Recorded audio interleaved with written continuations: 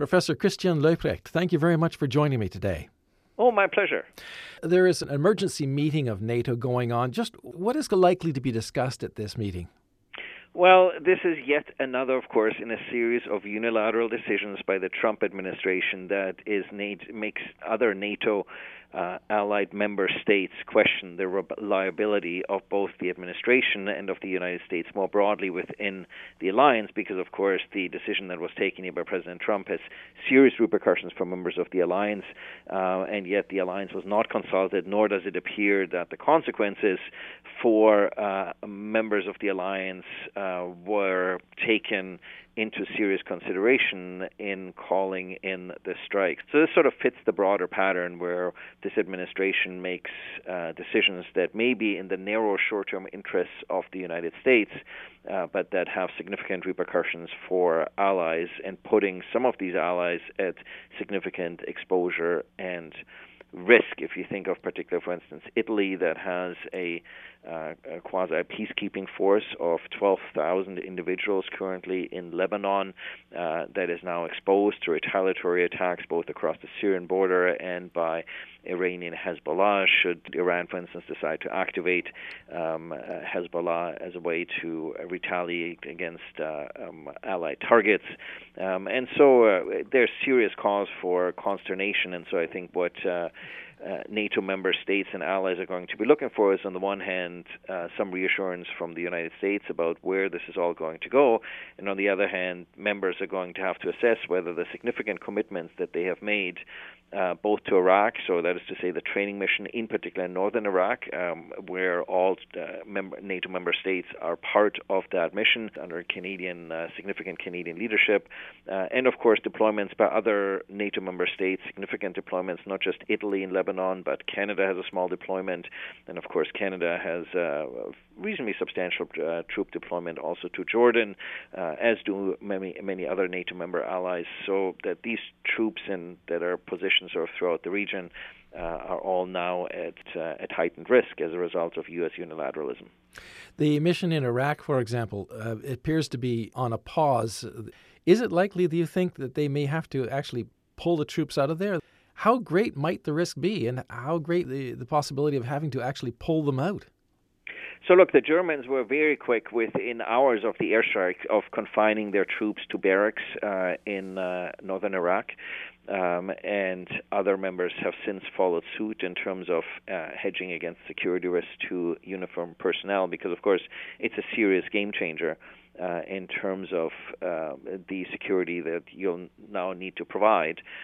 So we can't go on with the missions as they are in northern Iraq. We'll either need to step up significantly the force protection for these troops, or we'll significantly need to reduce the Allied footprint in northern Iraq if we want to be able to assure the safety and security of the military personnel. So this isn't just knee-jerk reactions by allies. There are really serious concerns here. And I think this is exactly what's going to be discussed. On the one hand, the Trump administration will want to make sure that allied members stay the course on what is known as advise and assist missions, commonly known as training missions. This is sort of within NATO burden sharing, is what the Americans expect their allies to do.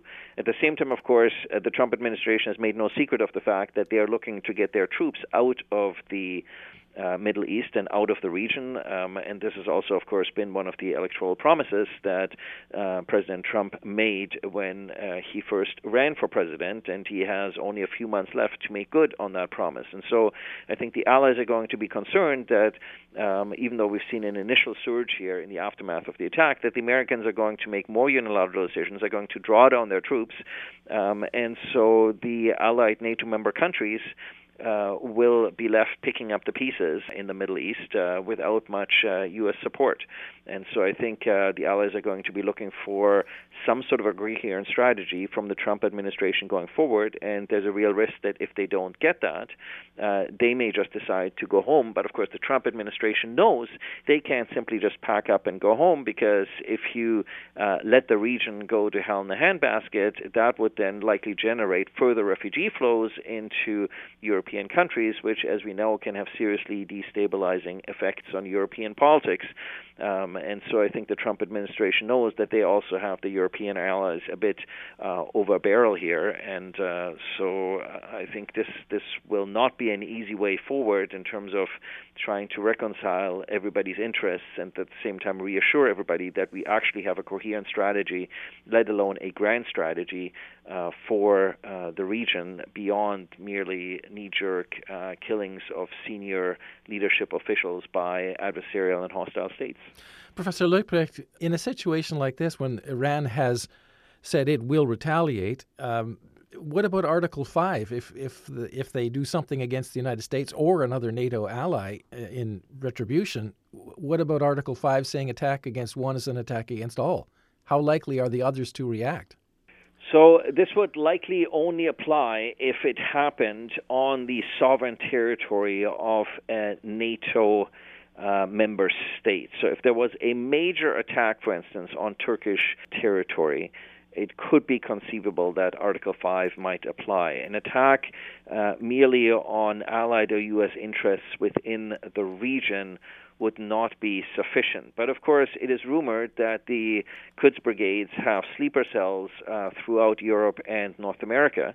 And so it is not out of the conceivable that we might see a significant kinetic or non-kinetic attack in the United States or on one or more NATO allies that could wreak the sort of damage and havoc that might possibly entail a discussion about calling in Article 5. And of course, the only time Article 5 was called in the aftermath of 9/11, that motion was introduced by Canada in support of the United States, and nobody at the founding of NATO could have imagined that Article 5 might apply under these particular sort of circumstances that we saw on September 11, 2001. So it is an apt question, because if we do have a major and significant attack, then given what we saw after 9/11, that it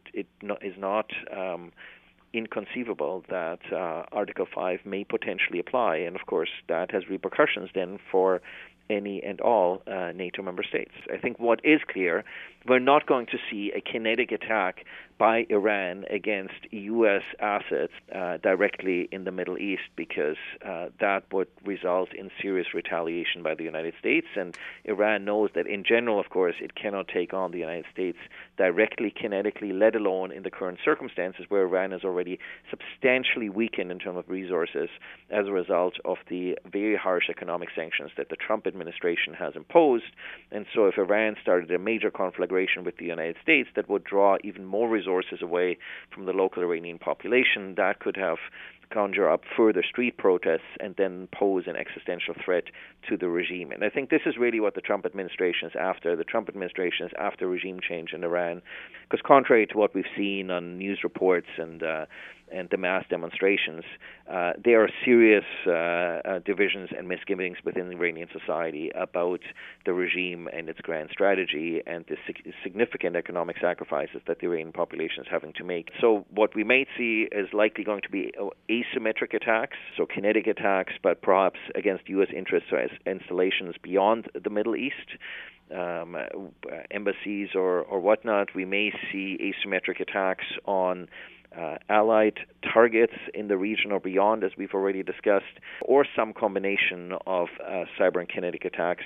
The countries that are, of course, on the front line of these kinetic attacks, as already has been shown, is on the one hand Israel, where Hezbollah could ostensibly rain down thousands of missiles on Israel, and, of course, Saudi Arabia, which Iran has already shown that it is able to attack Iranian oil installations. And so between the Straits of Hormuz, the Houthi rebels in the Gulf of Aden, Saudi, Israel, NATO allies, the United States itself, either in kinetic or non-kinetic attacks, Iran has a host of options at its disposal in terms of how it intends to respond and whether it intends to escalate or simply go for retribution. At the same time, though, Trump the Trump administration knows that the U.S. does not have the resources to go it alone in the world with all the interests that it has in terms of containing Russia, containing China, advancing its interests in the Middle East, running counterterrorism missions. That it needs partners and allies. So it can't simply go around the world and alienate those. And so it will need to extend an olive branch to NATO allies, and that olive branch will probably look something like that. The United States will reinforce its commitment to Europe and European security, including the enhanced forward presence in both the north-eastern flank, so the Baltic states and Poland, as well as sort of Eastern Europe, Romania, and Bulgaria, in return for NATO member allies staying the course in the Middle East and having to take America's word for it that the United States will be there to defend Allied troops and Allied interests should they come under attack. Professor Christian Leuprecht, thank you very much for this. It's been my pleasure. Thank you.